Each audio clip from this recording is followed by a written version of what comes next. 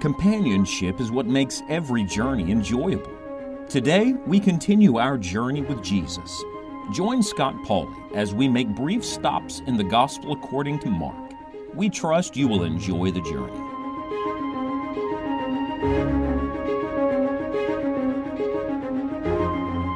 Isn't it fascinating how many of Christ's final lessons were about prayer? He's about to leave His disciples, but He is leaving them with the secret to victory and power, which is prayer. We're journeying with Jesus through Mark chapter number 11, and we've seen already this amazing instruction that He's given to His disciples about prayer, how to pray in faith and how to pray with a forgiving heart. But He also gives another illustration of it. And remember, He's already given one object lesson. He cursed the fig tree as an object lesson of His power, but now He gives another illustration of real prayer.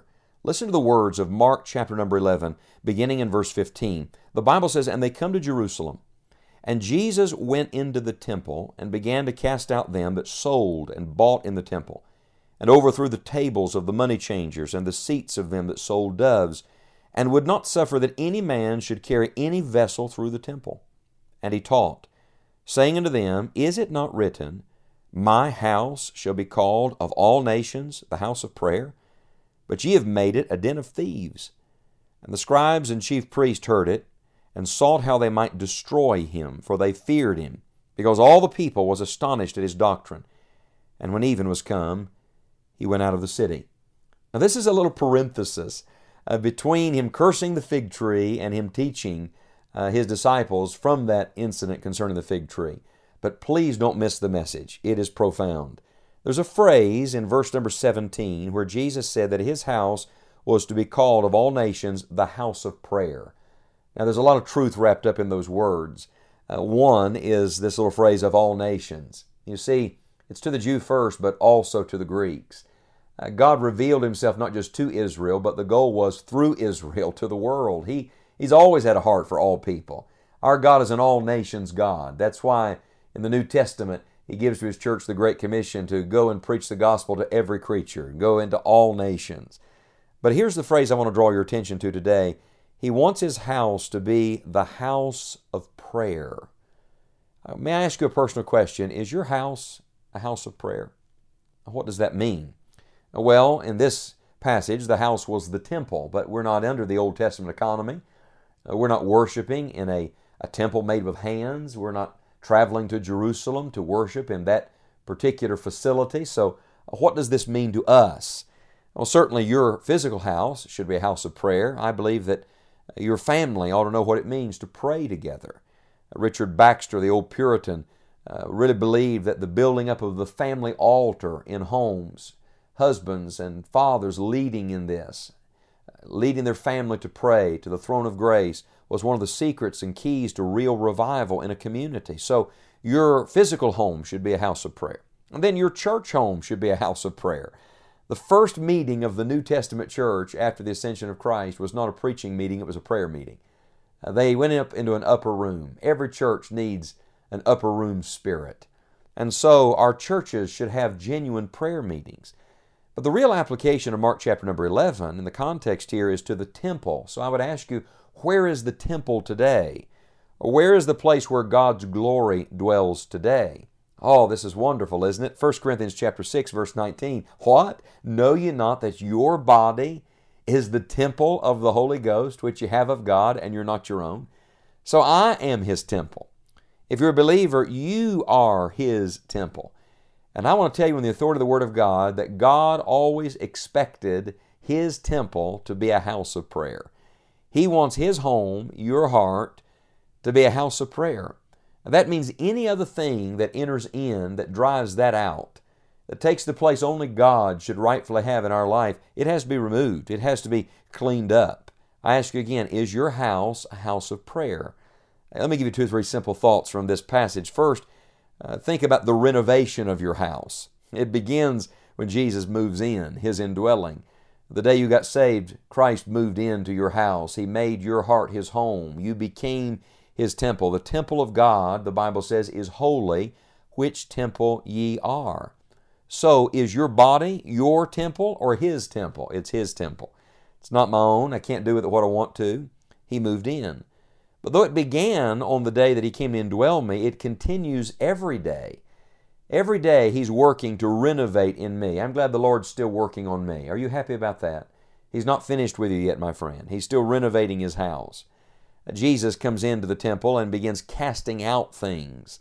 And they weren't things necessarily that were inherently bad. They were just in the wrong place. They should not have been in the temple. And so what does the Lord do? He comes in and He begins casting out fleshly things out of our life. Sometimes even casting out religious substitutes. Not always bad things, but good things that have taken God's place. Everything that steals God's glory is the thing that robs us of His presence. Everything that takes attention away from the Lord Himself in our temple, that keeps us from communing with Him, is the enemy. It must be removed. Let the Holy Spirit do a complete renovation on you today. I tell you, when the Lord makes a man holy, He does more than give him a good name or clean up the outside. No, He searches the heart. He cleanses the thoughts. He purifies the motives. Let the Lord renovate His own house today. And then not only do you see the renovation of this house, you see the furnishings of the house. When the Lord comes in, He brings His own furniture. What furniture does He carry into this temple? He brings truth.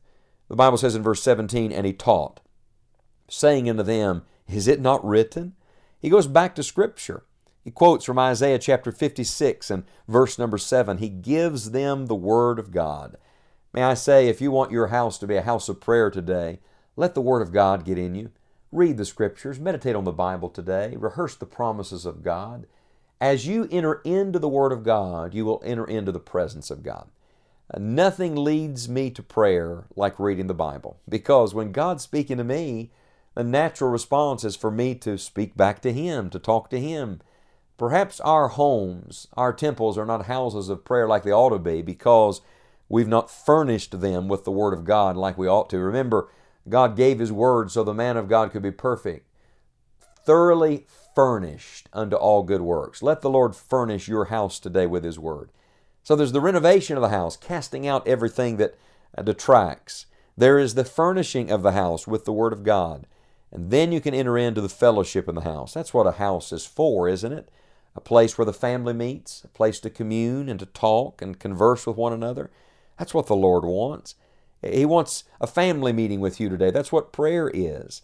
And here's the sad reality. The only people that couldn't get this were the religious people.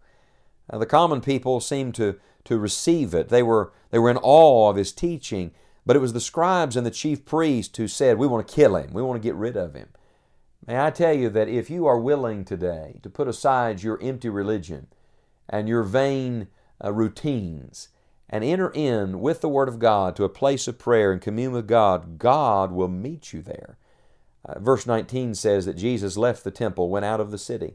It's really sad that in the place where they should have most welcomed His presence, He was not welcome, and He had to go to another place. Let the Lord be welcome at your house today. Is Jesus welcome in your heart today? Have you thrown out the welcome mat? Have you said to the Lord, I love you.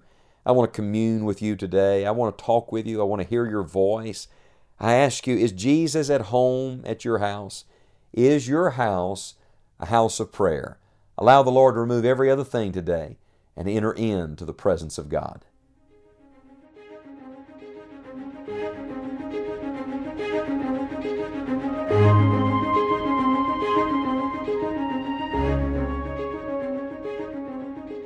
Thank you for traveling with us through God's Word.